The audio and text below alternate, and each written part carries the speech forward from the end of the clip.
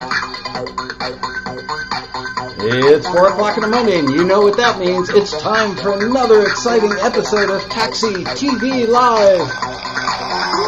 This week, starring special guest star, Mr. Marty Dodson. Yay! Welcome to the show, Marty. Thank you. And thank all of you. And thank you, fake band. Thank you, fake audience. Let me get the chat room open.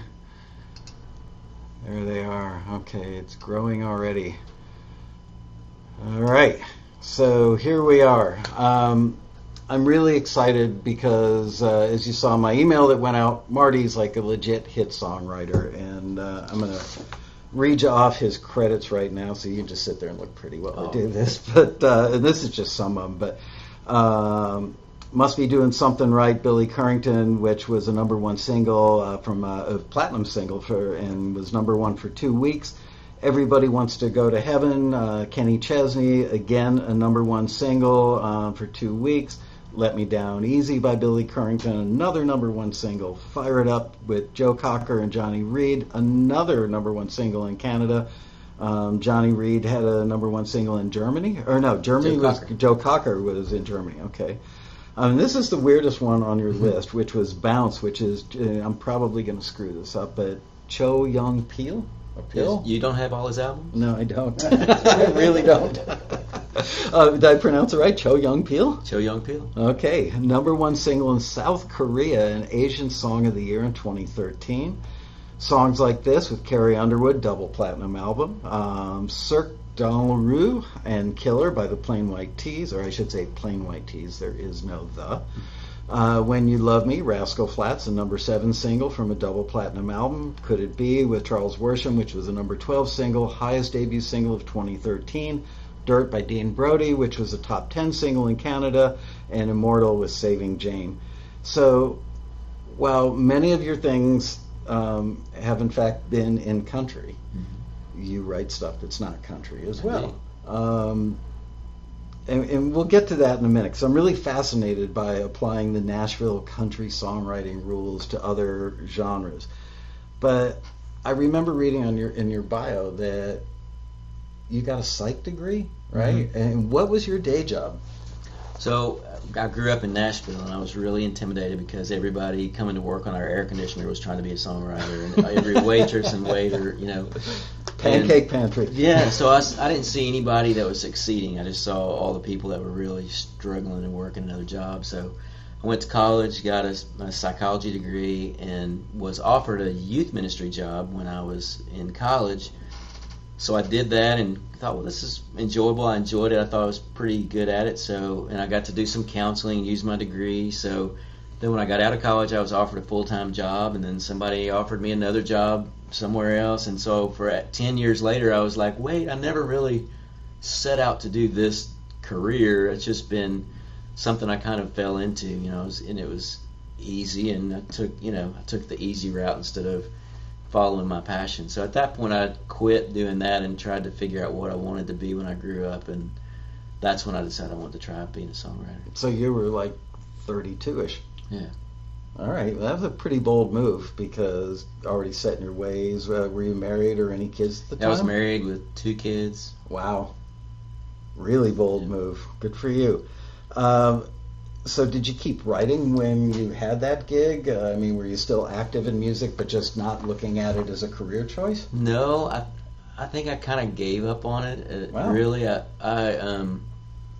had started writing when I was 11 and loved writing, loved words and playing with words. And so I think when I made the choice that I didn't think that was a viable career, I sort of put that away as maybe a childish dream or something that wasn't going to be real throughout my life. And so I played a little bit. I might just play some Eagles or John Denver stuff. Just Eagle guy. I like that. But more just for fun and relaxation. I might play the guitar a little bit and sing, but I didn't write. I think I wrote in that 10-year span. I probably wrote 1 song maybe. Wow. That's not a lot. No, that's not.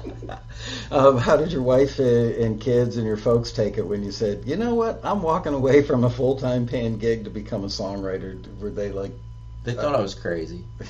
Yeah, I mean, I at one point had a guy out of pity offer me a career writing manuals for small appliances like toasters, like writing the instruction manuals. And it had benefits. Put the toast in, push the thing down. Exactly. Yeah.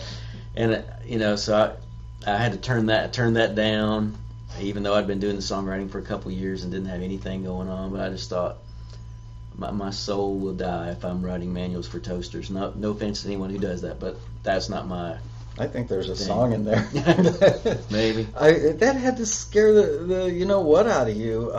It's like, one week you've got a paycheck and the next week you don't. And just for our more impatient members who send in 2 or 3 submissions, like, I can't believe you didn't forward that to, whoever the artist is or whoever the label was. And oftentimes they complain that they get forwarded to somebody and then they don't hear anything. How long did it take you to get that first cut? Oh, wow. Okay, so I started really applying myself toward it when I made that choice, and I probably worked for 2 years for no pay, and then I got offered a writing deal, so I was a full-time staff writer making $866 a month. Wow. That was my advance for a 5-year deal. Wow. But it was a foot in the door, and it was my publisher was Kim Williams, who wrote Ain't Going Down Till the Sun Comes Up and Papa Loved Mama and a bunch of big Garth things. And so it was a great, looking back, I would have paid him for the mentoring and the yeah, keep that a secret. But it was a foot in the door. But I did that full time as a staff writer for 4 years before I got a cut. So 6 years. 6 years doing it full time before I got a cut. And how did you survive? Financially or emotionally? Well, let's talk about the financial stuff first. Well, I worked my dad was building computers, like PCs for people, so I kind of worked for him and did some odd jobs, just doing whatever I could do. And my wife worked more. She went back to work more. She was a pharmacist, so she could kind of work some more than she had been. And we kind of tag teamed with the kids, so I would be home with the kids when she was working, and she would be home when I was working. That's a serious commitment. And you had a good source of psychotropic drugs to help you get through the emotional stuff. She could just go open it up at night. Not really. Yeah, I was kidding too. That had to be a strain on your family life. It's like there's no guarantee that you're ever going to make a penny. No. I think, though, that the panic and the fear of failure really drove me to be like, I'm going to figure this out, whatever I have to do to figure out how this works.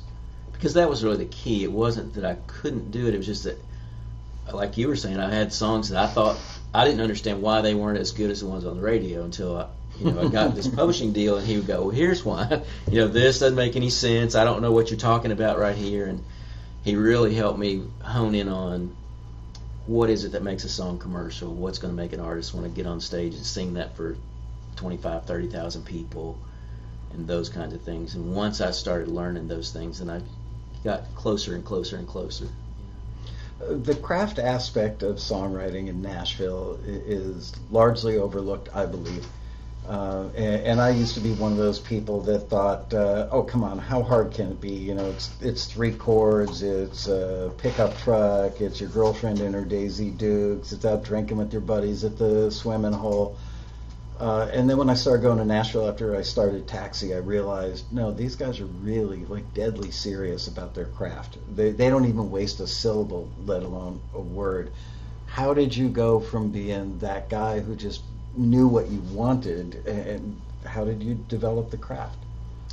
Well, a good mentor was invaluable to me. It's just as far as being able to bounce things off him, and he was great at showing me the weak spots in my lyric and that kind of thing. But also I became a real student of what was working on the charts, because I was writing with some people at the time where the cool thing was, I don't even listen to the radio, you know. Gee, I've never heard that or said that on the show before. Bad advice if you're trying to get songs on the radio. So I began studying these songs that are on the radio and kind of trying to figure out why they were working, why do people relate to this song. And I'd go to concerts, and instead of watching the performer, I'd watch the crowd. Ooh, and I would see what songs move the crowd, you know, what made them get up on their feet, you know, what happens. And then I started trying to incorporate those things into my songs, you know. So I'm picturing, you know, Kenny Chesney's up on stage, he's trying to get the crowd riled up. What is it in my song that's going to do that or not, you know? And so there was just a lot of, I think it was a 6-year learning curve of figuring out how to get my songs in the ballpark. And then I could hone in on the fine aspects of the craft and, you know, taking out wasted words, and making sure I said precisely what I wanted to say.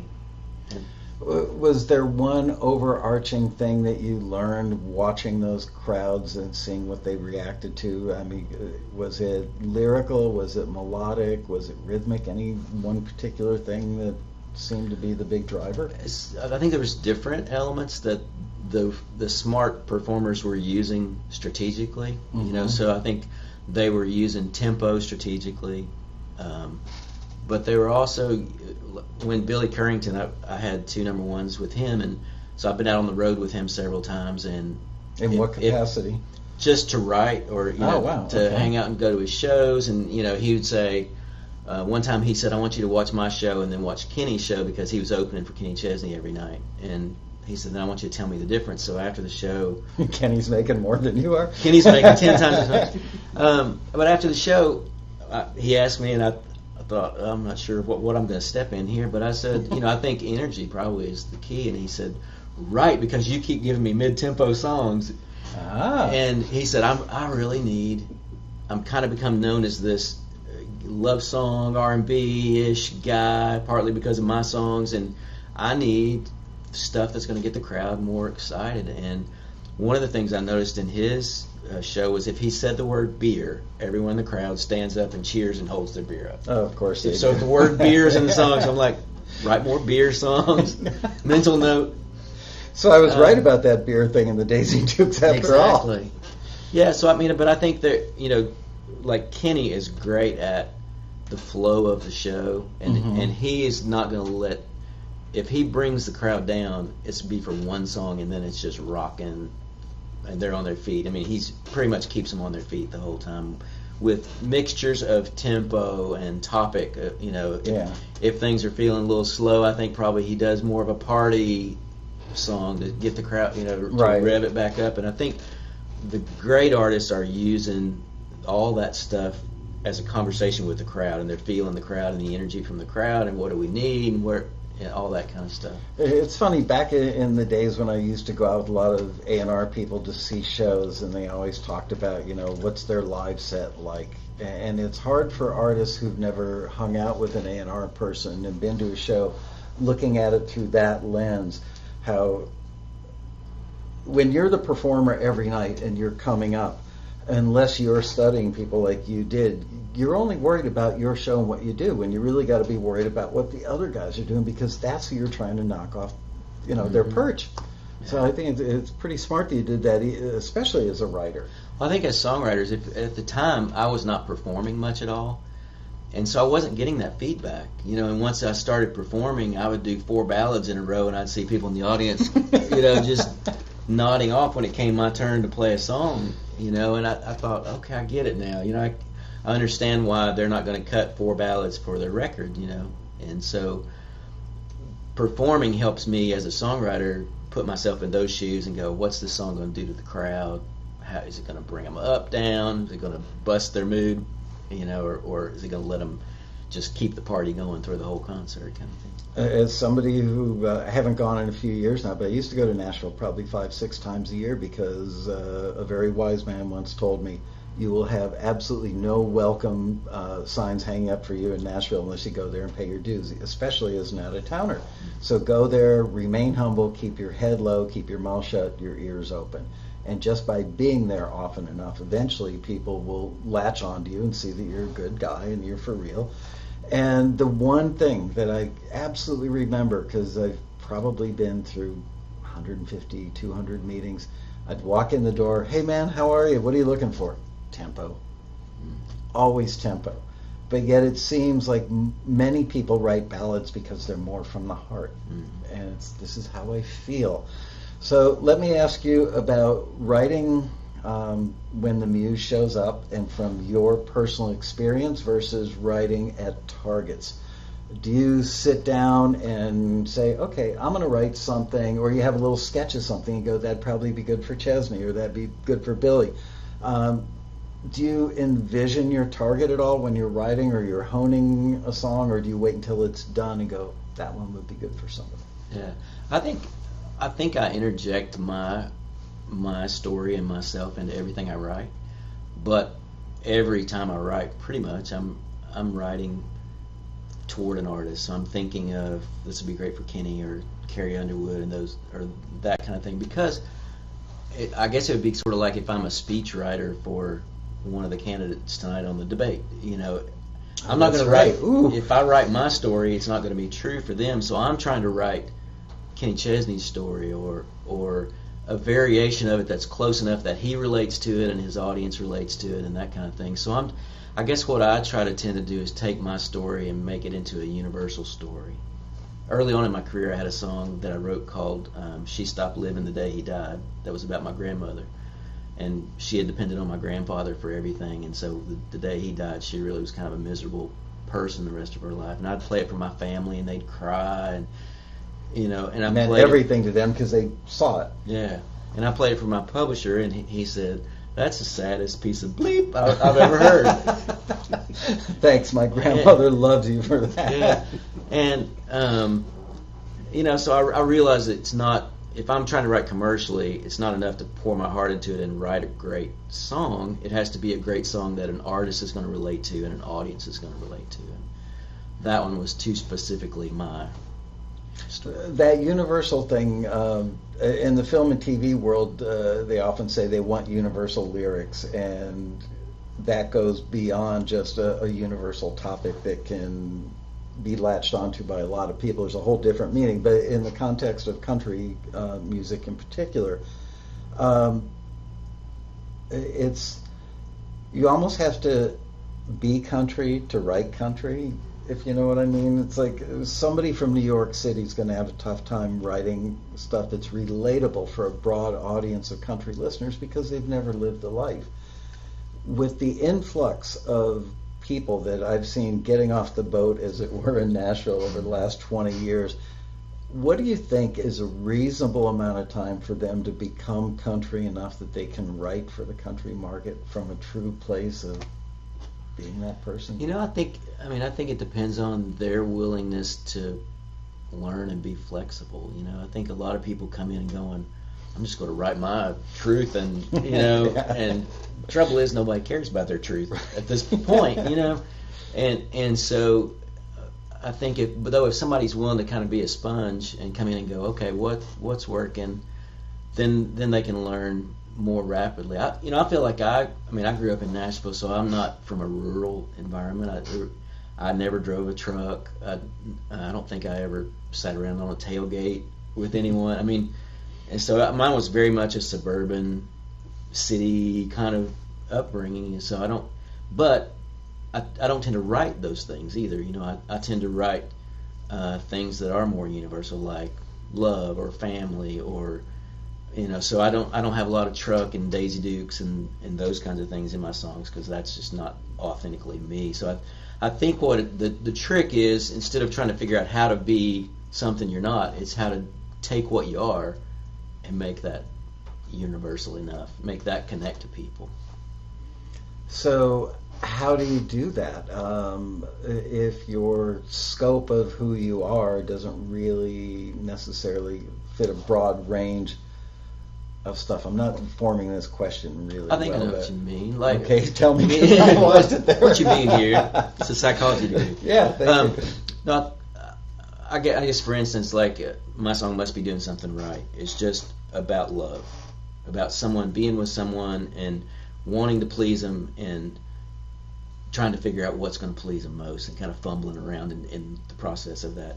And so I think that's a pretty universal thing that lots of people experience. Of like, especially a man, he's with a woman, he's still going, does she like this? Does she like this? What? And so that doesn't have anything to do with whether you're from the city or the country or if you were raised in Timbuktu or New York, whatever. You know, it's just more a universal human emotion and feeling as opposed to the setting of the song. You know, so in that song we didn't place them anywhere. You don't know where they are. You don't know where they're from. All you know is what they're feeling right at that moment. It's funny, in film and TV, placing somebody somewhere is a really bad thing. So this really heavily conflicts with Nashville because there's so much visual detail in the lyric craft. You know, so if you write a song about they met under a willow tree on the bank of a pond on a hot summer day, with all that visual detail, you can't use it in a TV show because chances are that's not where they're at. Yeah. So all you can really talk about is she made me feel great. Mm-hmm. You know, it becomes even more broadly universal that way. Let's talk about visual detail, because that was the big lesson I learned in all the times I've been in Nashville and hanging out with publishers. Writing visual detail, but not being too wordy while you're doing it, that's a bitch. And I have the utmost respect for all the writers in Nashville that they can use 6 words and you're in the room and feeling what the protagonist in the song felt. How do you learn that stuff? I mean, Kim Williams or not. I mean, you know, I mean, it's great that he was a mentor and gave you that feedback, but I think you have to pay attention. I think to people, to conversations, my wife jokes that I have the craziest life, but I see things that she does. She walks right past. And so, give me an example if you can. Well, like we might walk past someone dressed crazy on the street, and she just zips on by, notes, that's crazy.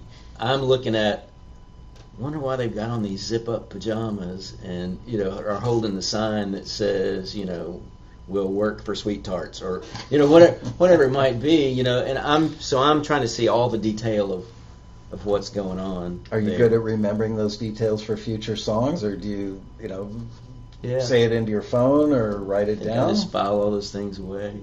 I like that. She will calls work it for sweet tarts. My crazy life, but I think it's just the more you pay attention, the more, like I said at a concert, the more you watch the crowd and you're paying attention to how they're responding to what's going on up there, you learn a lot about songwriting, and when you see people on the street doing crazy things, I think you learn a lot about songwriting if you're paying attention and you're looking for it.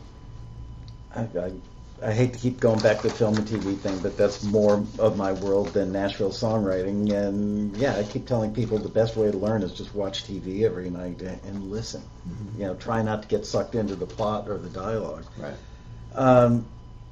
After you had your first hit, were you like, all right, I've arrived, the doors are going to swing wide open, and you just thought, well, I'll get another one in a couple of months? Well, I think I had those thoughts in my head, but my publisher was very quick to say, what else you got? He was kind of like, you got that cut 9 months ago. Now it's a hit, awesome, but we're looking at what you got going on right now, and he was very good at helping me focus on the fact that it might open a few more doors, or I might get back in those doors.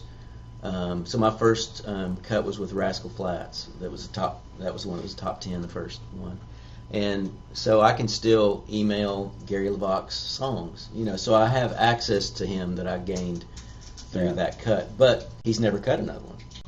So I haven't provided him with what he needed as they evolved for him to cut another one, but I do have access to him. So I think it helped in that way, but he doesn't go, well, Marty gave me a hit earlier, so I'm just going to cut this song out of charity for him, because he's such a nice guy. Are you a nice guy? I try. But I think it's one of the, so yes, I kind of thought, well, this is going to make it a lot easier, and it made access easier, but it didn't make, I still had to provide a better song every time. Something that every pro writer that I know in Nashville understands is that it goes back to the power of observation again. They've really got to know that Faith Hill wouldn't write a song or wouldn't cut a song about cheating because she's got this image, family life. Mm-hmm. Somebody else might not cut a song about drinking because they're a recovering alcoholic and they just wouldn't want to do that. Everybody on the row seems to know everybody's business in a good way, mm-hmm. in that regard. I've never been able to teach our taxi members that concept of immerse yourself in the artist that you want to write for, because you need to know more than just their last single. Because of those things, like somebody wouldn't record a song about cheating or drinking, mm-hmm. or whatever. I mean, it could just be a stylistic thing. It doesn't have to be a topical thing.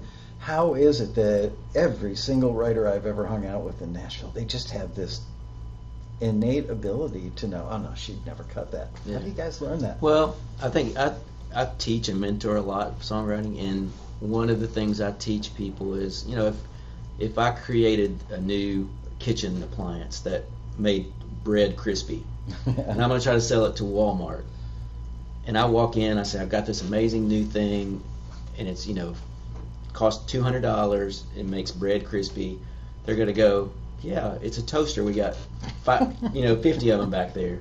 You have a thing for toasters, don't yeah, you? But so if I was an inventor, I would study the market. I would learn what Walmart already has. I'd learn what the price point is. I would see if I could make mine at a competitive price, or if mine had some features that this one didn't, like it made Mickey Mouse on the bread or something.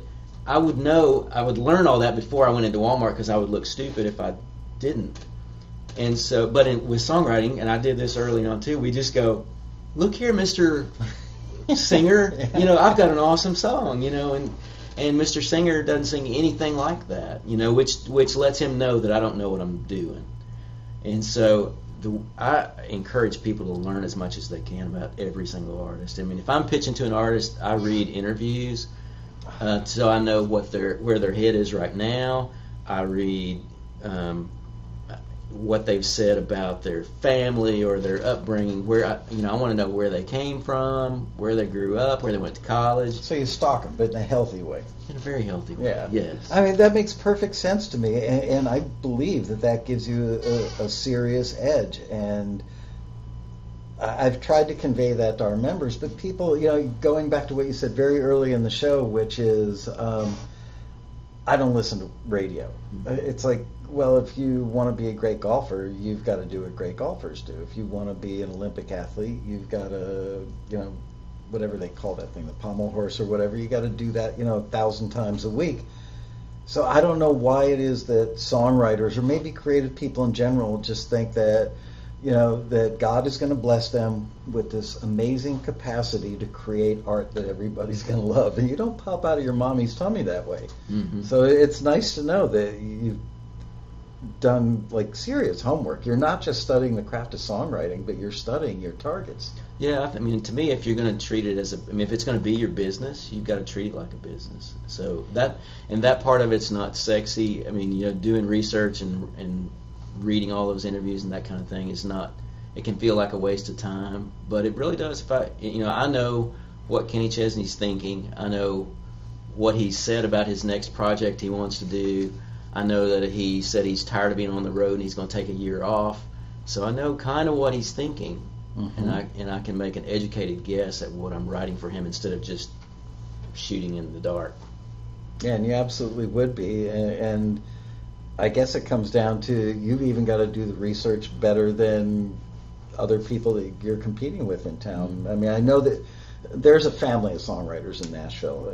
There's a friendly competition. Everybody's happy when somebody else gets a cut, but they all wish it was theirs. Right? How often do you write?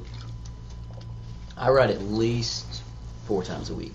And what's your structure? I mean, do you wake up in the morning, have your coffee, and go, okay, everybody, I'm going off, and Dad's going off to his room, and don't bug me, kind of thing? I just moved into a new house where I've got a writing space so I'm writing at home more. But Typically, I've just gone to an office down on Music Row every day, just like a job, and stayed there till the song was done. So some days that might be 5 o'clock, some days it might be noon. How often do you do co-writes? Every time. I'm much stronger lyrically than I am melodically, so I always write with somebody that's better melodically than myself. And that's something I encourage everybody to figure out. I mean, even in Nashville, I don't know any one person that's world class at both of those aspects. And Wow. so I encourage everybody to figure out what they're the very best at and try to become world class at that, and find people that can fill in the gaps for me. That's what I do. Is there an unspoken Rolodex of, call Marty for lyrics, like where everybody kind of knows what the other people's strengths are just inherently? Yeah, I mean, I wouldn't call Marty. he's not your right guy. Right. Yeah. Well, and I'm quick to tell people, if my publisher says, I want you to try writing with this guy, he's really hot right now, I'll say, what does he do? Because if he's a lyricist, I know we're going to write a great poem with a really mediocre melody, And so I'm continually, that's part of my strategy every day, is to make sure I'm in the room with people that can fill in the gaps where I'm weak, and that I can, bring something maybe beyond what they would do lyrically. In the pop world, or and let's call it the urban influenced pop world, I know that times I've gone to the BMI Awards or ASCAP Awards, and they call the writers up for the Song of the Year, and there's like 6 guys on a stage. I always ask this question of my friends, like, why did it take 6 of you to write that song? Does one guy do the hi-hat and another guy does the kick drum, another guy does the guitar part? And they said, yeah, kind of.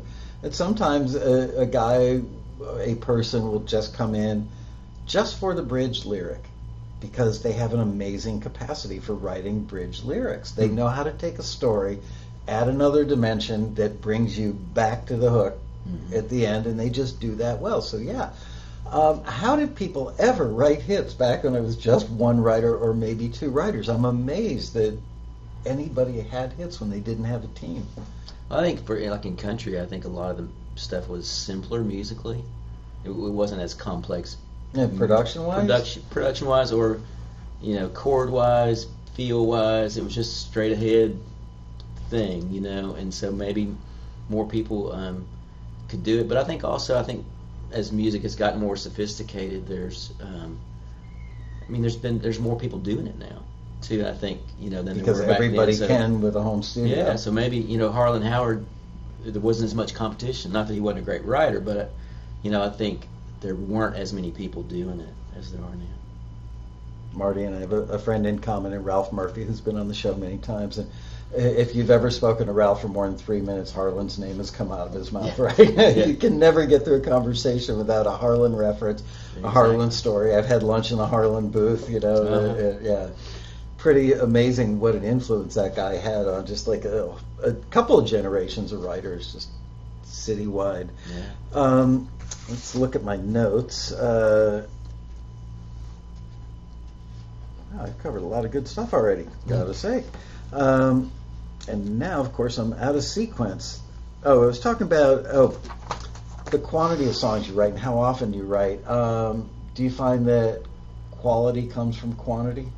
Are you a subscriber of the fail often to get better theory? Well, when I first started writing, I came into an office where Kim Williams and another guy named Ron Harbin were writing 3 times a day.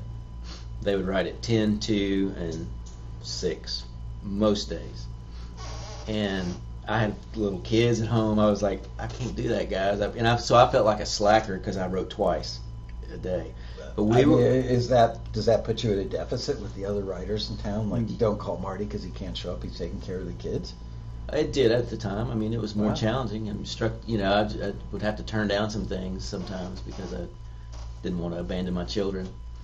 Good dad. It's a fatal flaw. Yeah, well, it's a good flaw to have. But these guys were more experienced than me. They had a lot of success already, and they're pumping out 3 songs a day. And so I felt like I had to do whatever I could to compete. So I would try to do 2 a day. And I think early on the volume was good.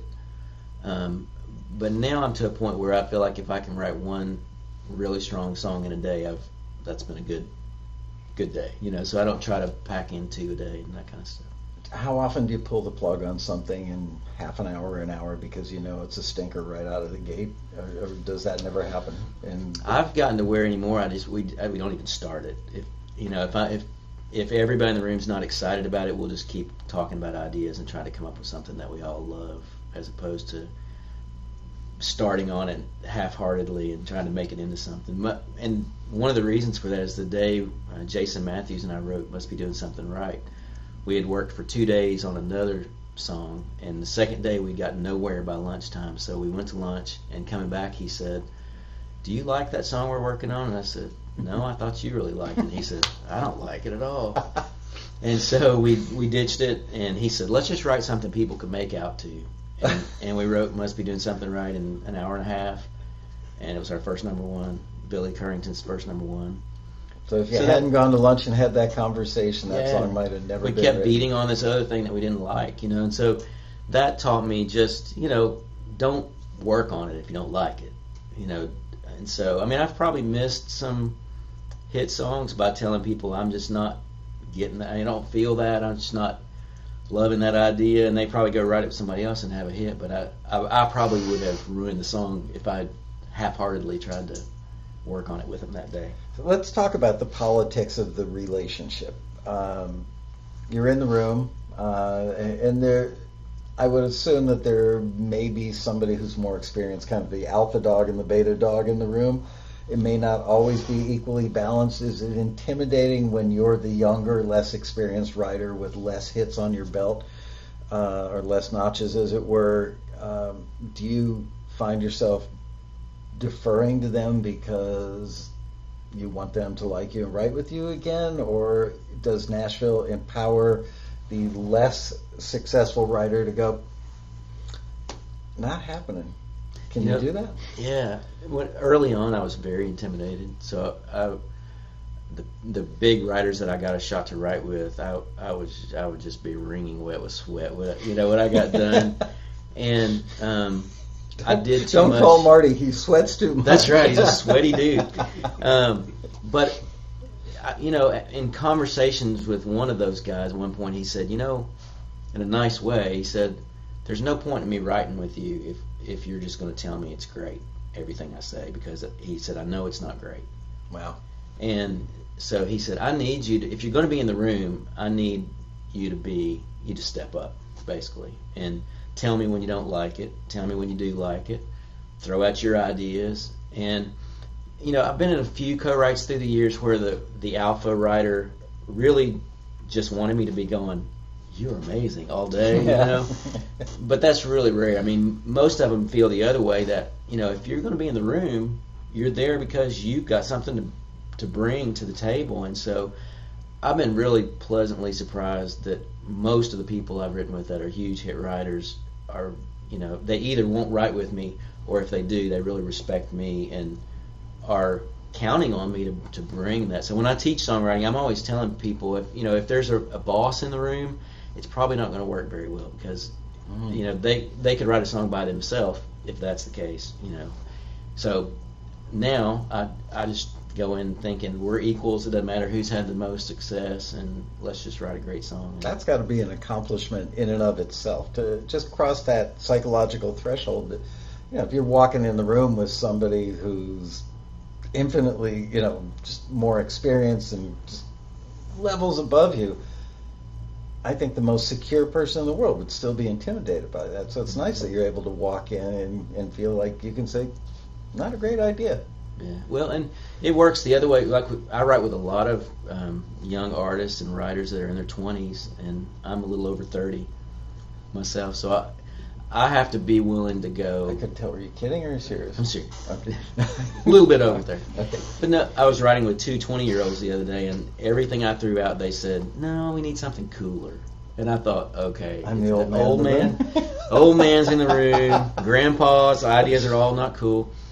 And so I said, "Well, tell me what's cool." And they threw out something that didn't make any sense. And I said, "Well, let's make a deal. All day long, you can tell me what's not cool, because I want it to be cool. But I'm going to tell you if it doesn't make sense.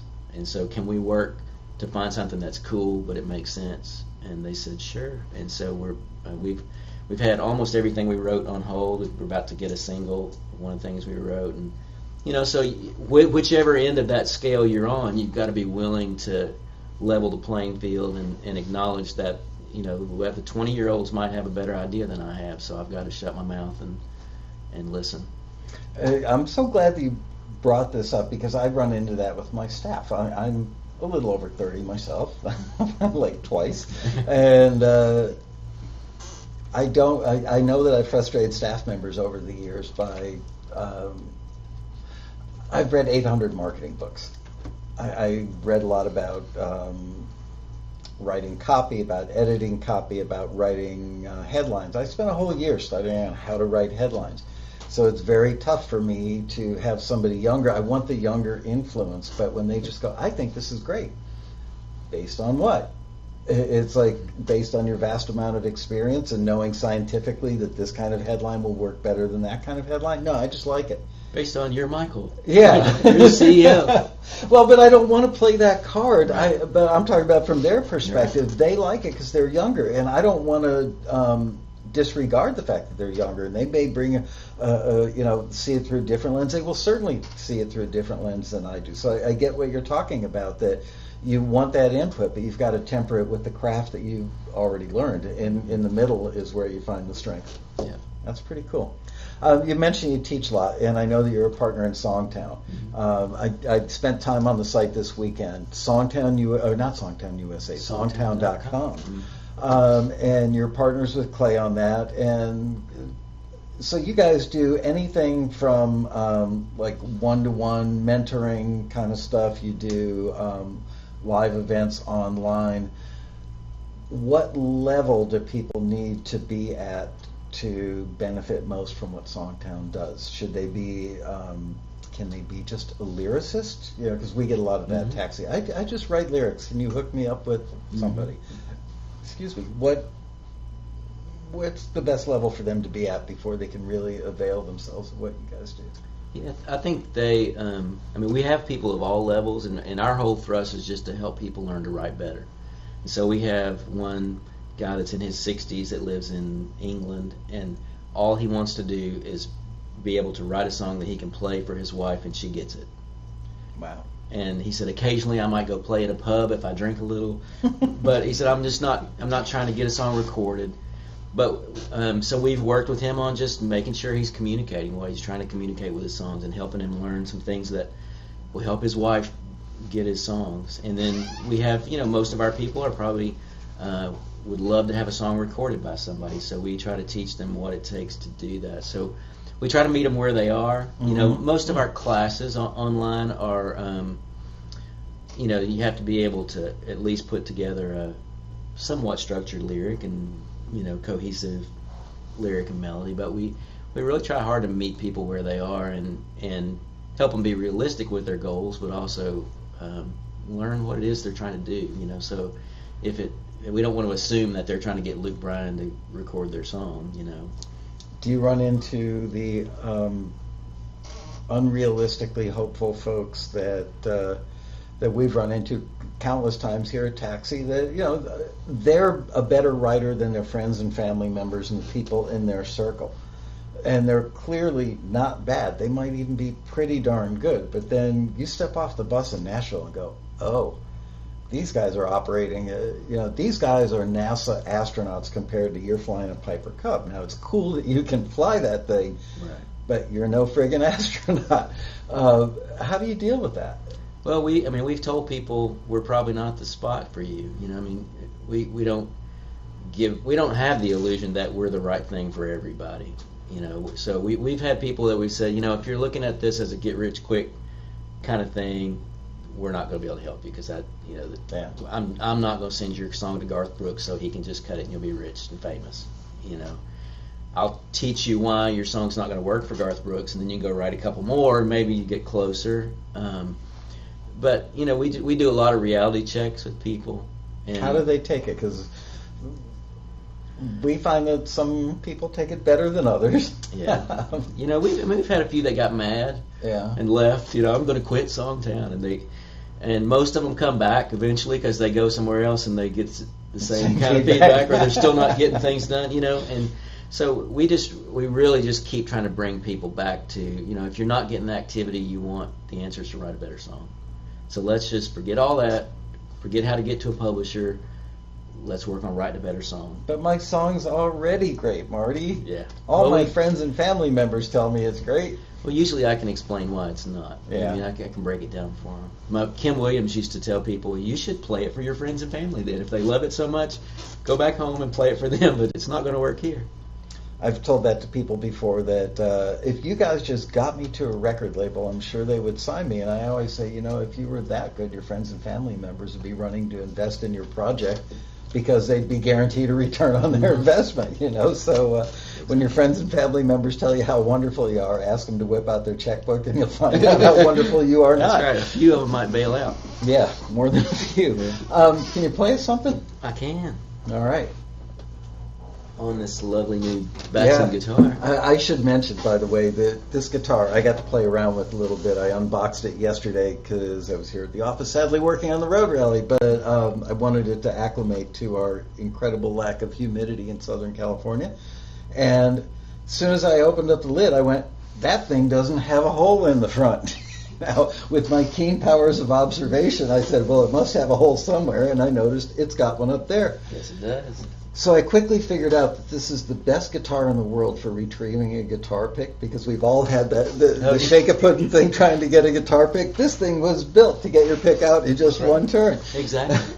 But then, of course, I had to play it. I did a really poor job of tuning it, and I played it and went, wow, this sounds completely different from the player's perspective than anything I've ever played. So is this what you normally play? And my wife jokes with me that she doesn't understand why I have so many guitars. I have a lot of guitars. I have several of these. Yeah. But this to me is the most inspiring guitar I've ever written on, because gotta ask why. I love when I try to write a hit song, I'm trying to think outside the box. So I'm not trying to copy something that's out there. I'm trying to come up with a variation on the theme that nobody's ever done. And to me, this is what guitar, that taken to the guitar world, is this. So it's got a bevel here that's more comfortable on my arm. I noticed that. It's got the hole here, and most of the shows I play have really crappy sound systems. Yeah. Sometimes we have monitors, sometimes we don't. Most of the time, my monitor's down there, like they're putting me down here. So the sound guy doesn't know what he's doing. So with this guitar, I can hear. No matter what's going on with the monitoring system, I can hear. With this, I don't get feedback because there's not a hole out here facing the monitor. Oh. And it's great for playing live. But it inspires me to see someone who took, guitars have been made the same way for how many years? Hundreds of years. And so the fact that somebody takes a guitar and goes, well, what could be better? Inspires me to go, well, what could be better on a love song? How could I write a love song that's a little better, a little different, that kind of thing. Yeah, and I'm certainly no Nashville pro songwriter, but one of the things I've learned from people is how can you say it better than everybody else who's ever said I love you? Right. And there's a guitar that does it. It's no accident that we're going to have Batson guitars at the Road Rally this year. Just want to mention that. And we now have the official blessing from the hotel that we're going to have a third open mic stage up in the mezzanine when you get to the top of the escalator. Because we're limited. We can only get like 25 people a night in the first open mic and the second open mic, and there are always people that just want to get up and do a song. So the folks at Batson are sending some of these out to the rally, and the hotel has given us the blessing to set up a little stage up on the mezzanine, so you can just walk up and play your song and try one of these out. And if you lose your pick, you'll know exactly how to get it out of there. I love the finish on this thing. It's just incredible. Yeah, this one's the mahogany, so it's got a spruce top and a mahogany back. They've got them with rosewood backs, cedar tops. So there's 3 different models. Yeah, it's really very cool. And it's I kind of have this superstition about a guitar. One time years ago, before Batsons were even around, I brought a new guitar into a co-write, and we wrote a #1 song with it. And so I just kind of developed this superstition that guitars have a certain number of songs in them, and then you have to get a new one. That's what I tell my wife anyway. It's an excuse to get a new one. I've written all the ones I out hope of this she's not time. watching the show. That's right. But it's a great guitar. I'm going to be at the Road Rally as a Batson ambassador, so I'd love to see everybody in the booth. And he's also going to be on. Oh shoot! I put my Road Rally schedule away, but I'm doing something at the rally that I don't think we've ever done before, and I'm pretty darn excited about it. Which is we're going to do kind of like a VH1 storyteller thing, where we're going to have Marty and Shelley Peiken, and I haven't reached out to him yet, but he's a good friend of mine, so I'm pretty sure he'll do it if he's in town. Marlon Hookman Bonds, and we're trying to get a fourth person that we won't mention right now, but we're hoping that he comes. Anyway, and we're going to have them tell you guys the story of how a song was written. Maybe the story of how it was written or the story that is contained within the lyrics, and then play the song. Because every year we do so what's your process? Do you write your lyric first or your melody first? And it's become hard for me to get up there and do it over and over. And I think it'll just be cooler to have the songwriters get up there and play them. So I'm looking forward to hearing you do that. And what are you going to play for us now? So I'll play Everybody Wants to Go to Heaven that Kenny Chesney cut. And George Strait actually cut this too. So if you go to iTunes, you can check out both versions. Kenny Chesney had the number one.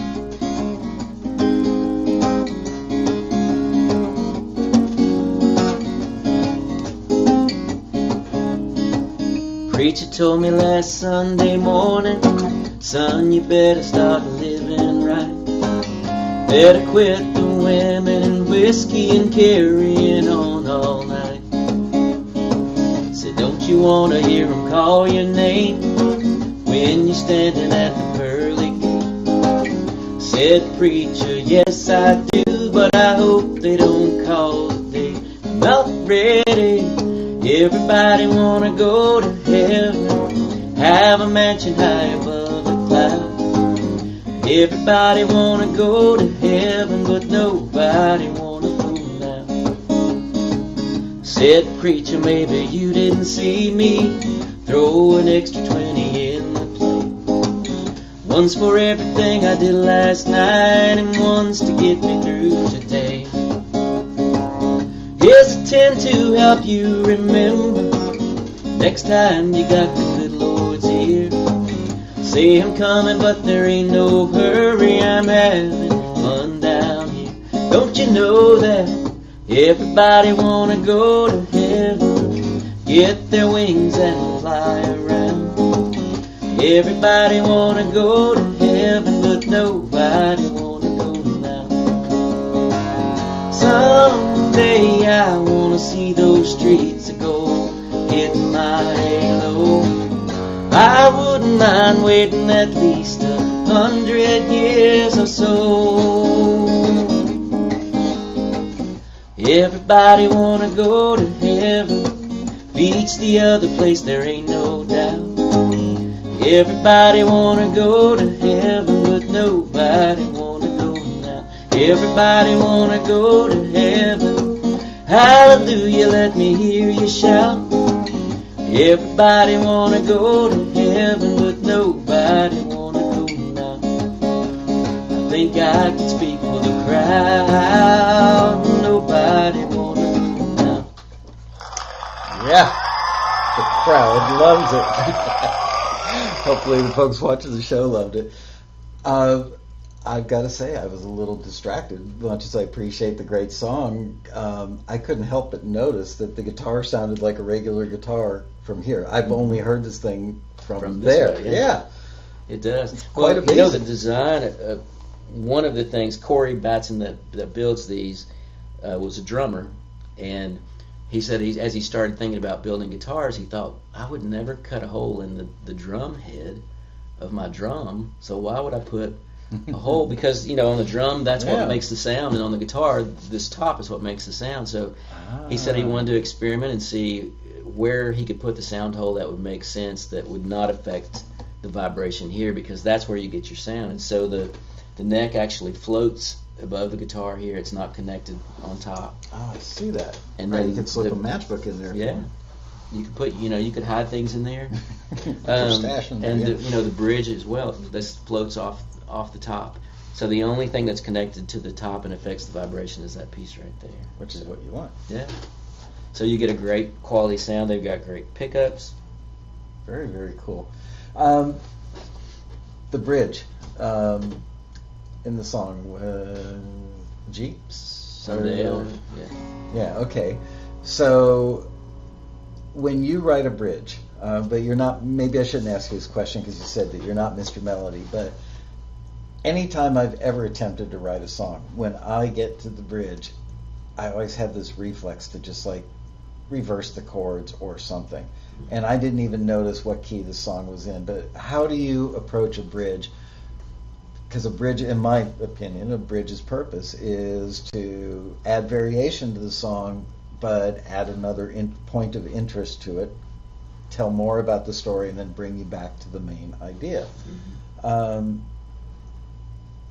Do you let somebody else handle the melody on the bridge, or some I participate with that, but I usually have somebody else that's taking the lead on the melody, and I'm usually the one saying we need a bridge or we don't need a bridge. Ken Williams, my first publisher, always said, "Don't build a bridge if there's not a river to cross." And so I'm always asking that question. And the co-write, I'll say, "Well, okay, what do we need to say that we haven't said? Yeah. Or what's going to get us back to that chorus in a different, interesting way?" I had a song one time called "Fish Weren't Biting," and we were writing a song about this guy takes his woman fishing, and he baits the hook. Or he throws it in for her, and there's no fish biting. So she tells him she wants to lay out, and he rubs some suntan lotion on her. So he rubs suntan lotion on her, and still no fish biting. And so they start making out in the boat. And it's a G-rated show, just so you know. Okay. But we thought, okay, that's funny. It's kind of okay, but the fish weren't biting. It's why he got to do all these things with his woman. And we thought, okay, let's have a little twist in the bridge. And so in the bridge we revealed that he never baited the hook. So he was never trying to catch fish. He was always just trying to make out with the woman, And I think Craig Morgan cut that song, but So if there's something like that where we can take the song to another place. Is the bridge always where the twist comes?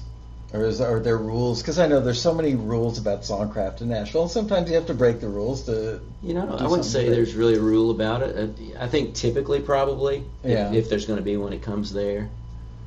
But I would say about half the time I have a bridge, about half the time I don't have one, and they don't always have to have a twist. Sometimes it's just more straight ahead. And the one I just played, we felt like we needed a bridge because we felt like some people might think it was kind of sacrilegious of him being kind of joking around with this preacher, offering to pay him to pray for him, and so we thought let's solidify in the bridge that okay, I do want to go, God, and so we felt like that made the singer a more likable character, so that's why we put that in there. And again, this is what I love about Nashville, because people actually put the thought into let's make the singer, the protagonist of the song, a more likable character. Most people just write, like it comes out of here like kryptonite, it just comes out of them. But the fact that you actually give thought to let's make him a more likable character, that's the kind of craft that you find in Hollywood scriptwriters or novelists. I'm writing a 3-minute script for Kenny Chesney to sing, so it has to be something. He doesn't want his crowd thinking he's a jerk, so my song can't make him look like a jerk, or he doesn't want to offend religious people in his crowd, so we really were conscious of that, of trying to make him look good. Production-wise, in the pop world, in the urban world, the level of demos that are expected in many cases, not all, are expected to be more produced now, and songs are largely built on production. Obviously, you're aware that there are guys who are top liners or people that are top liners, and that there are people who are more technically adept, and they come together and they create something. In Nashville, when you go into a writing meeting, is a little more pure, where it's two people with guitars or pianos, and you're not thinking about production? Or do you hear maybe like an EDM drum beat underlayment in something because you want to stay cutting edge and the audience is younger now. Do those factors come into play? Yeah, they do. I mean, I think more and more, like I'm writing with a lot of what we call track guys in Nashville, and so I might go in. That's where a lot of the 20-year-olds come in. You know, Yeah. I may go in and he goes, "Oh, I've got this cool little loop going," you know, and we write to that, and we may not wind up using that at the end, but we start with that feel. And one of the things I'm hearing publishers in Nashville say more and more is, I need songs with bounce. And I think they're talking about that hip hop sort of makes you bob your head, you know, kind of. You know. Are they talking a hip hop beat to a country song, or are they talking hip hop like, you know, the Lack or Big Smoke or something? No, they're talking about more of a hip hop beat with a country song. Okay. Over it, you know, so they're still wanting the country lyric, but they want a little bounce. I mean, that's the way they're describing it. Is I need something a little more bounce, you know. And if you bring in something that doesn't have that, people are tending to get the feedback. It sounds a little dated, you know, because there is so much of that going on. I'm glad you brought up the D word. It's a plague, and it's because most people fall in love with music when they're 15, 20 years old, and to some extent they freeze there, and they write there. Mm-hmm. So how do you stay current? I know you already said you listen to a lot of radio or a lot of current records, but as far as being current and being like 15% ahead of what's happening today, does your brain now go to the beat? Are you hearing that little bounce when you write, even though you may not have a track person in the room? Yeah, I mean, I'm in ways that feel authentic to me, because I like some of that stuff. You know, I like, for instance, Maroon 5's vocal phrasing. Mm-hmm. I think is really cool. So, you know, and there's some of that rapid, kind of off. It's just not what you expect. Right, it's not on the ones. Yeah, it's on the ends. And so, you know, I try to incorporate some of that into what I write. I've got a 16-year-old son, and I try to, you know, he's a big music lover, and he'll come play me the weirdest stuff, but every now and then there's something I hear in it and I go, oh wow, I could do that. I could incorporate that into a song that I'm writing, you know, that kind of a vocal trick or a something in the production or a beat that I've never written, you know. And so I'm just always trying to be a student of different music and stretch myself, so, you know, because otherwise everything I write would be like the Eagles right. or James Taylor, you know. So you are my age. Yeah, I think so. Yeah. It's not that different. I don't believe it's that much of a stretch, using your word, to become contemporary. But so many people are afraid to, and it just takes it takes being conscious of it and a little bit of effort. And when people say to me, I don't like what I hear on the radio, well, you know, you were 16 once, and now your son is 16. He's listening to radio. So radio program directors have to pay attention to that. A&R executives have to pay attention to that. Publishers have to pay attention to that. Fashions change. With the exception of like Converse All-Stars, we are wearing different shoes, you know. Exactly. And I mean, things do come back. Clearly, there's been a lot of stuff with like 80s influence in the last couple of years, I would say, in pop radio. Do you guys see that creeping into country, where you'll go back to an era and recycle old stuff? Yeah, and, we're not. What's getting recycled now? When I had Must Be Doing Something Right, there had been sort of a drought of R&B type country songs. You know, Conway Twitty used to do that kind of thing, and so there was a period where that was big, and then it kind of went away. And so when we came in with Must Be Doing Something Right with that R&B feel, people were like, oh, that feels fresh and new. We're like, no, it feels old, but great. You know, so I think there's a lot of that. Thomas Rhett has had a couple songs that kind of feel like disco, you know, some disco elements and things like that, you know, or you can hear almost Bee Gees influence in some of that. I love the Bee Gees. I'm a shameless fan of the Bee Gees. Me too. And so, you know, I think, to me, if you want to do it if you want to make money at it, you want to get other people to record your song, you've got to just be a sponge and take in the great stuff from music that's coming out now, the great stuff from music in the past, and figure out ways to make that contemporary, figure out ways to help people connect to that kind of thing. And So and also I have to remember if I'm not writing for me.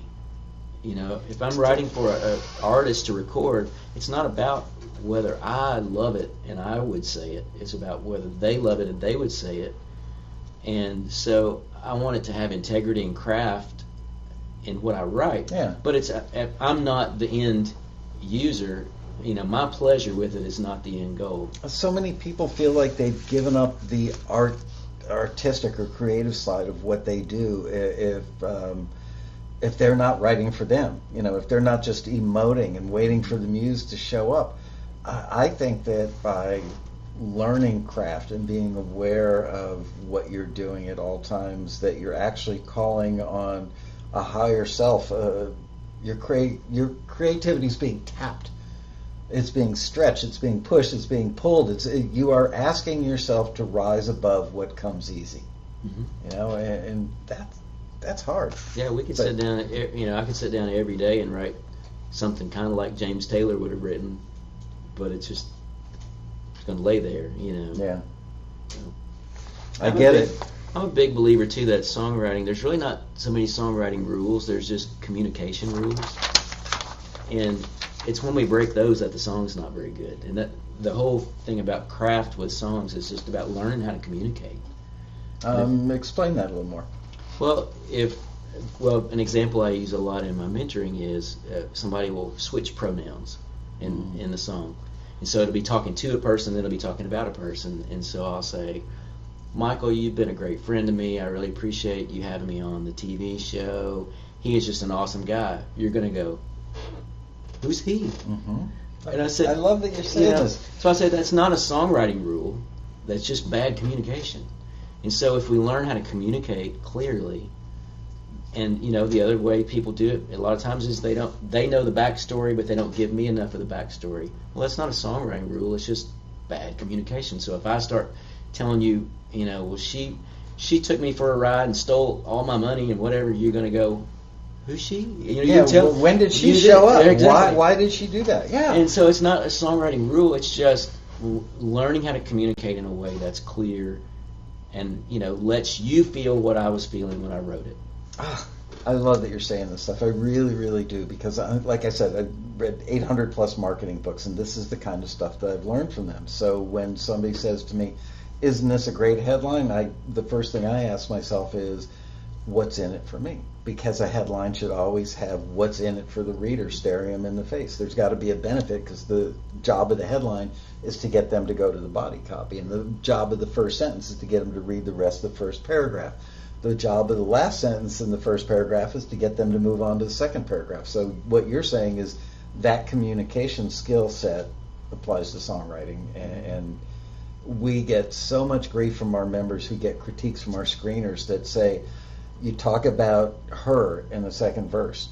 Where did she come from and who is she? And there's we get emails from people, your screeners don't know anything. They couldn't figure out who she was or where she came from. Mm-hmm. Well, communication, a very wise person once told me, is the responsibility of the communicator, not the listener. Yeah. Because they come from a place of knowing nothing. Yeah. And I've got a system I've developed for that kind of breaks down the parts, the job of each part of the song that I'm going to teach at the Road Rally in the session. Oh, that's right. He's doing the songwriter stories behind the songs. He's doing a class at the Road Rally, and we've got Marty on the country songwriting listening panel. We're giving him a workout. That's right. Anyway, but I'll be teaching that there, which is taking that idea of just breaking it down to communication and looking at a song as each piece of the song has a job as far as communication goes, and let's just simplify that, break it down, and I think it helps people. It frees them up a lot to not be worried about all the rules. It's just here's the job that I'm trying to accomplish communication-wise here. Here's the job of the chorus and that kind of things. How receptive are people? I find resistance because, again, it takes work. Do people usually get it on the first pass when you say to them, you've got to think about, when you're introducing characters or protagonists in your songs, think about where did this person come from, who are they, what's their motivation, why did she walk out the door, things like that.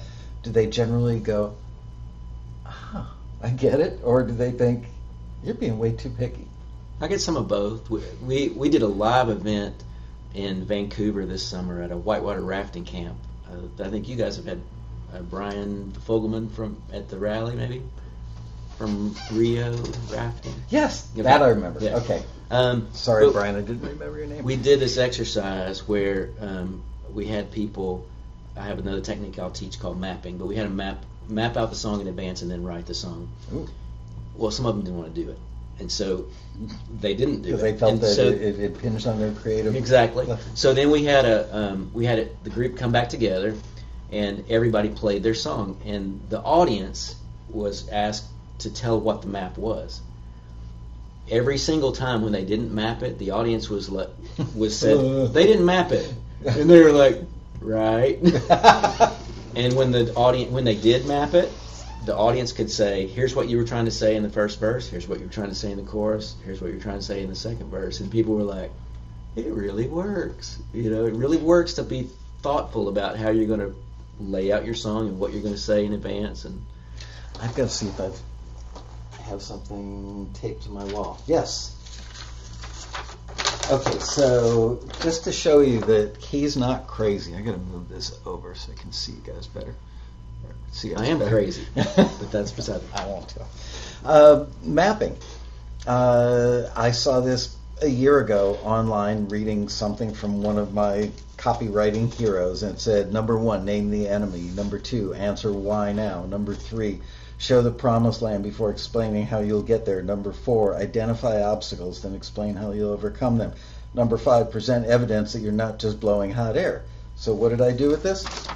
I printed it out. I tape it on the wall next to my desk. Why? Because it's a map. When I write a certain style of copy, I will take that thing off of the wall and look at it and read my email and go, did I follow the map? Yeah. Makes perfect sense to me. And I can teach people a way to do that with songs. A real simple map and real simple framework to just make sure that you're communicating what you want to communicate. That's awesome. Man, I've got more questions, but I feel like I'm robbing these guys of their opportunity to ask you stuff. So, where are we? Okay, guys, you know what? Let's open it up to questions.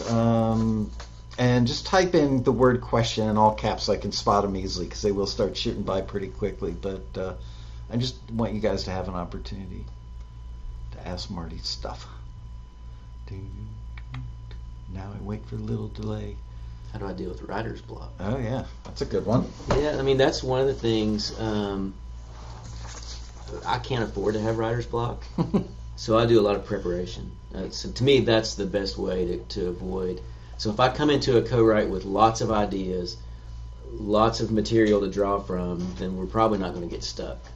And because I can't afford, like if I get an opportunity to write with Gary from Rascal Flatts or Billy Currington, I can't afford to go in there and go, Not feeling it sorry, today." we didn't get anything today. Yeah, I mean, I just kind of have to be on.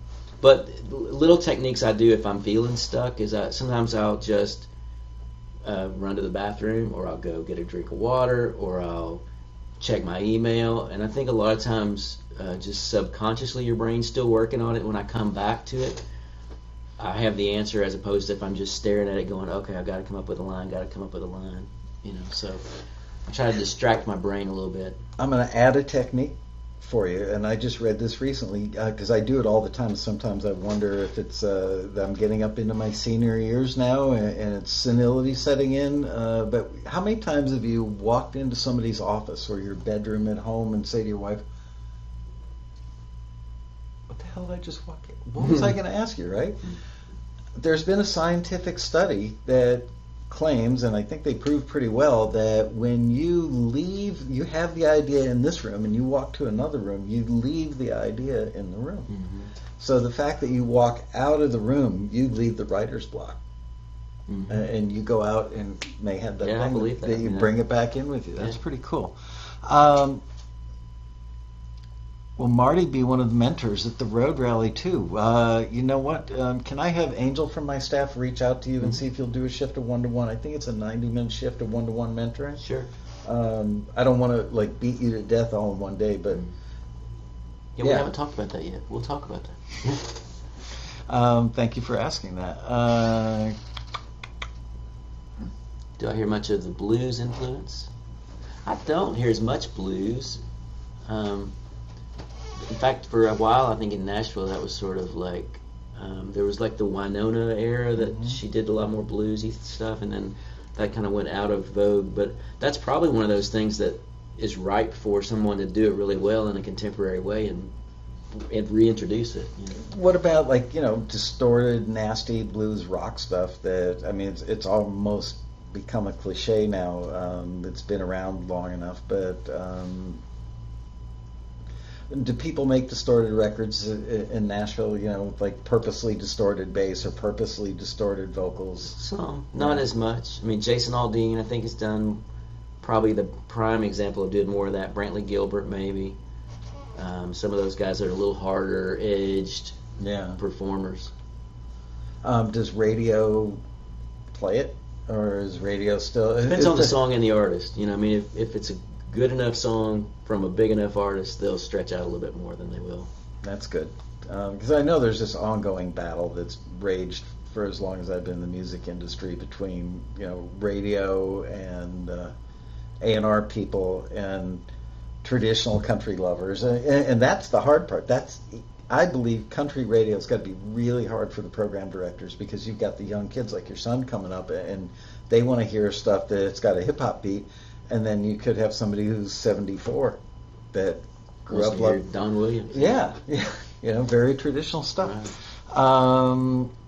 Question, how much of the arrangement do you write? Do you just present a set of lyrics and basic chord progression / whoop tune, or do you get into what the bass and drums are doing, keyboard licks, how twangy it should be, etc.? No, we literally just record a work tape in GarageBand, like in the room, so it's not multiple tracks, and then play it for my publisher, and if they love it, we'll demo it in some sort of way, and like Must Be Doing Something Right, we got cut from that GarageBand thing, which was it was a horrible recording, but it communicated the song well. You know, I mean, there's background noise and stuff going on. Great song. But you know, I'm always a big fan of just give the song what it needs. So if it is a great song and it just needs a piano or guitar vocal track, that's all I do. If it needs a full band demo, we do that. If it needs a track guy to program some stuff, I do that. So I'm always trying to look at that on a song-to-song basis. I used to book a demo studio and go in and do 5 songs with the same band, and I realized it's kind of, you know, like trying to put everything in the same box. Of like, you know, that band might be great for one song, but these others were not exactly what they needed. So now I'm going song by song and just trying to figure out what each song needs in particular. Do you know Chip Hardy? Mm-hmm. Okay, because I think you're on the country listening panel with Chip. It's a great guy. One of the nicest men you will ever meet anywhere. And that guy has more knowledge of everything country music in the tip of his little finger than most of us have. He's great with production stuff too. Yeah. But I love that guy. Question, Marty, have you ever written to a mostly completed instrumental? Yes, I do some of that. Not as much, but I'm actually trying to learn to get better at that. In fact, we just had a Songtown class that Abram, who's here, did, where we had everybody write to the same track. So I'm trying to learn to get better at that skill. But typically I'm going into a co-write where we're starting from scratch. So I'm not just writing a lyric to somebody else's scratch. I am currently working on one that some Swedish guys sent me. So they did all the music and the melody, and I'm just writing lyrics to it. But that's more Swedish guys working on country? Yeah. That's pretty cool. A lot of them, their goal is to get a country cut. Because they see it as a paragon. Yeah. That's pretty impressive.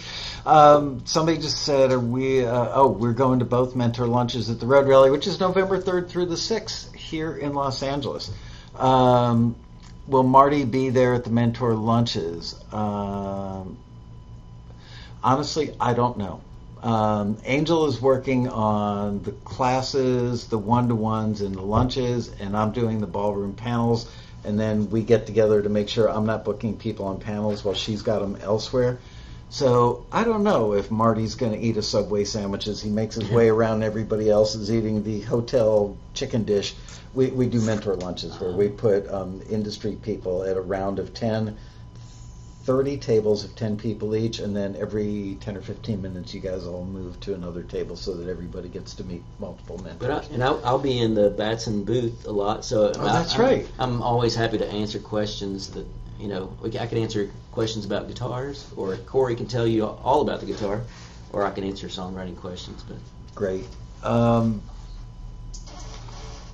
What is the order you write a song? Drums, lyrics, melody? That feels a little backwards to me. I think I didn't answer a question earlier to that kind of was related to that. They were asking if I deal with the drums, what the drums are doing, and all the different parts. But so typically, no, we just write the lyric and the melody and the feel. I mean, we may be playing to a drum loop, but we just record that way so that when we go to the studio or go to a track guy, they know kind of what we're envisioning feel-wise. But I don't get into charting out the arrangement of that any individual instrument's playing. A lot of times I don't even know what I'm playing. The musicians tell me. But the order that we write a song, typically we start with, we'll throw out titles because the feel is kind of dependent on the title a lot of times in what we write. So every now and then somebody will have a drum loop going and we just kind of try to find a title that fits that. But most of the time we start with a title and the track guy may go, oh, I've got this thing I started that would fit that great. And so we kind of try to marry the idea lyrically to a feel that's going to work well for that. I made a note before you arrived in Los Angeles about titles, and I want to bring this up because my favorite title so far this year in country music is "You Look Like I Need a Drink," written by Rodney Clausen, Matt Dregstein, and Natalie Hemby. You Look Like I Need a Drink. That's a great title. It is. And, you think it's going to be, she is not the world's most beautiful woman. And this is the twist. Mm-hmm. You come to find out that she walks into the room and he can tell, uh-oh, I'm in big trouble. The relationship's over. I need a drink. So that's a great example of the title getting your attention. It's a little ironic and funny. And the song's twist is it's not what you expected it to be when you saw the title or heard the first half of the first verse of the song. So it's like all the things that Nashville writers learn and don't even think about when they're writing anymore because it just comes out of them. We're in that one. So and that's good. I think that's a great example too of probably if you gave that title to 1,000 songwriters, 995 would write them the way you were talking about because it's the most obvious. Right, it's kind of not the world's most attractive first lady. Exit off the interstate. Right, exactly. Right there.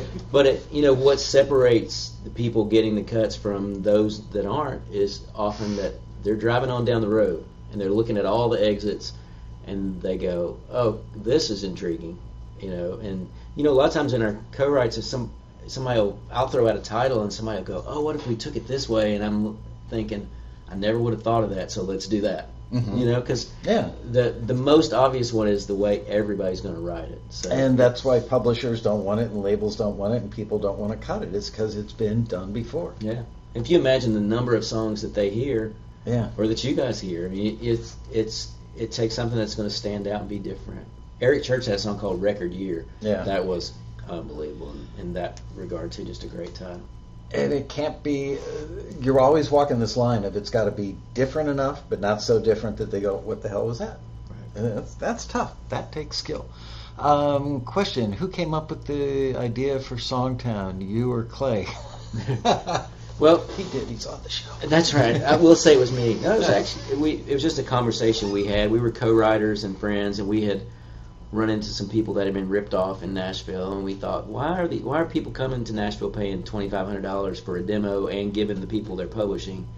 And so we started it just as a way to tell people the truth based upon two guys who've done it, actually. The other thing we found is there was a lot of people teaching songwriting that had not ever had hits and that kind of thing. So we thought, let's give back by telling the truth and teaching how it really works. And so that's kind of what we based it all on. It's just kind of a street cred thing of here's two different ways that it worked. And they still doubt you.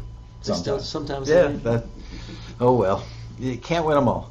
I just saw one go by Stream of Consciousness regarding lyrics. You tend to be more structured to follow a song title or subject matter. That's a good question. Well, I found that my stream of consciousness is sort of like a drunk uncle. Hold on, I got to process that. He wanders about, Okay. running into things and bouncing back toward the middle. I think there's very few of us that our stream of consciousness is something that someone else can follow very well.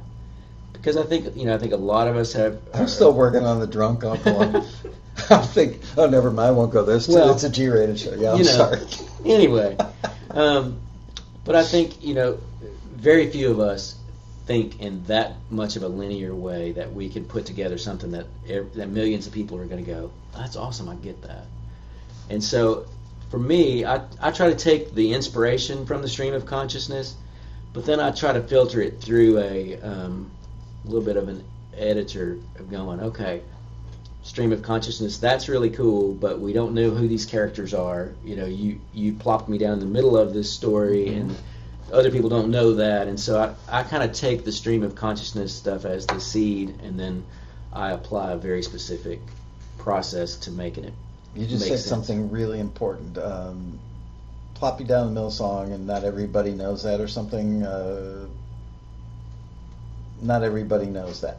So this is what we were talking about earlier, which is if you're writing a song where you're fully informed and you know the whole story, you've got to assume that everybody else doesn't. Right. And so that brings us to editing, which you also mentioned. How many rewrites do you do on the average song that you're going to move forward with? Well, I always go back and look at a song before I demo it, because I don't want to spend money demoing it if it's not right. And so I always do that. So that's sort of a rewriting process. But typically, anymore, I've demoed 6,000, more than 6,000 songs. So at this point, I'm pretty good at catching it in the room. So there's not a lot of, I don't usually get to the end of the song and we switch pronouns or, things like that. So we're usually close. But a lot of times what happens with me is I'll listen back to it and go, oh yeah, it was 4:30, we were kind of tired, and that line right there rhymes, but that's about all it's got going for it. So I'll just try to tweak the weak spots and make sure that there's nothing that drops the ball in the song. So I would say probably we make little changes about half the time. So you don't go through 3, 4, 5 iterations. I know some writers that will, say that they'll keep a song in their pocket for 6 months or a year and go back and visit it, like once a month and keep. Well, I've had stuff that I really believed in, and I felt like in the room, for some reason, we didn't nail it. Mm-hmm. And so I may come back to that later and just look at it to see with fresh ears if I can find a way to make it work. Usually I can't. So I'm like, we were right. It was not very good. So Beating a dead horse. Yeah. Question. I think he means habits. James Kevin wants to know, Marty, do you have any traditional rituals, habits, as opposed to habitats, that you do right before a songwriting session? Like, do you wear, ladies' undergarments or have a rabbit's foot in your pocket or anything? That's just like the that? weekend. That's just on the weekend. No, I have a way that I work best. So I've got a little bit of it's not superstition, but I think I get in the flow better if I get up in the morning, go work out.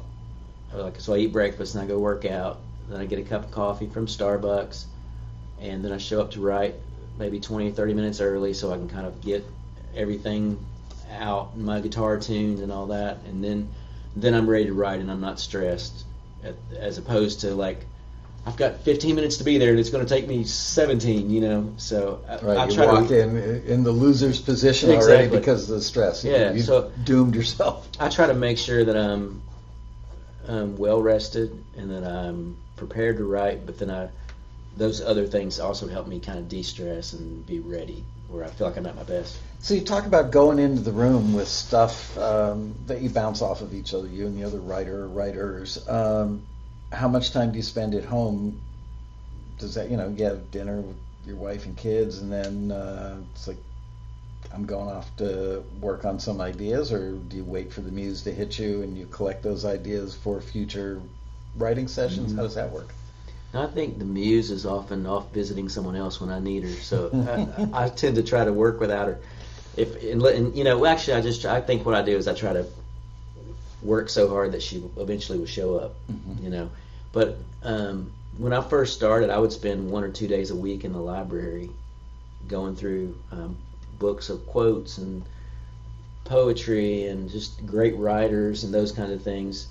And I created a database of song ideas. So now I've got this database that has probably 700 or 800 ideas that I haven't written yet, and I sort them by who I think I want to co-write them with. So if I think I want to write that idea with Paul Overstreet, I put his name by it. So when I go write with him, I search for all those ideas. Oh, that's smart. And I can call up all the ideas I want to write with him. So early on, I was spending a day or two a week doing that, just because I felt like that's really all I had to offer a pro writer. You know, if I could come in with a great idea, I could probably get into rooms I didn't deserve to be in. And that really worked for me, because there was a writer, Tom Shapiro, that has had 50 top 10 hits, and I never could have called him and just said, hey, can I write with you? But I called him one day and said, I've got this intriguing idea, and he said, tell me more.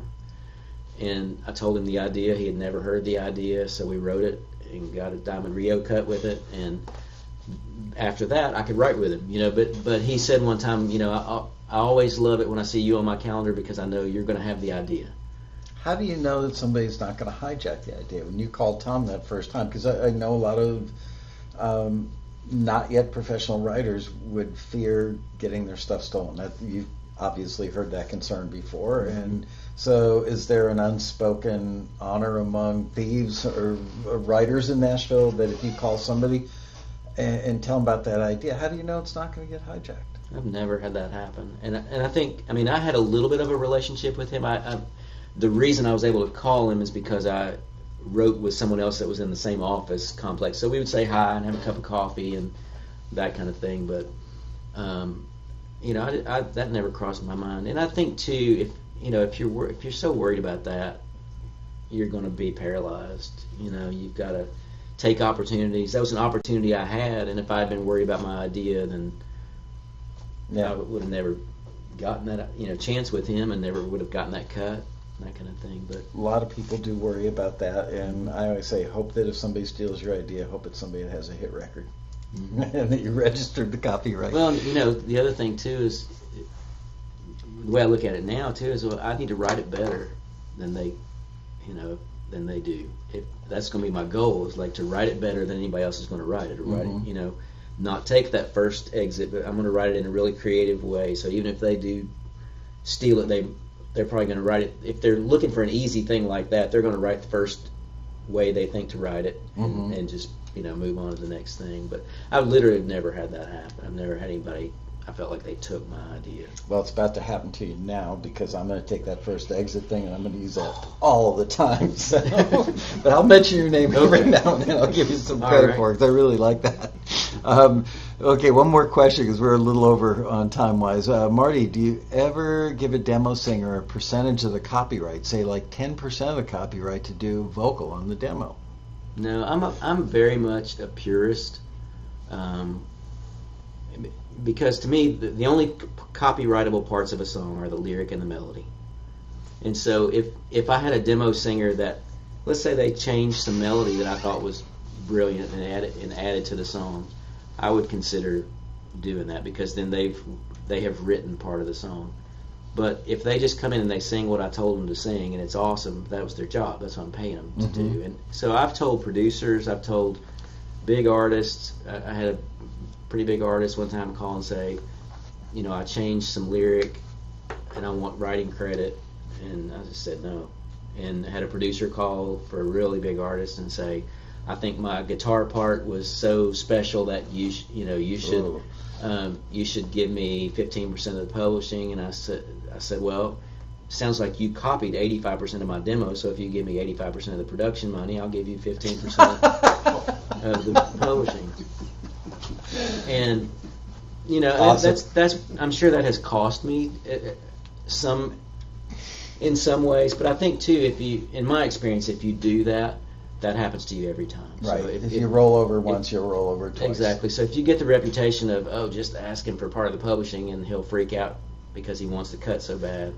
So I think in the end, the integrity of that is, to me, is writing a song is a sacred thing, and I'm not going to give someone credit who didn't have anything to do with it.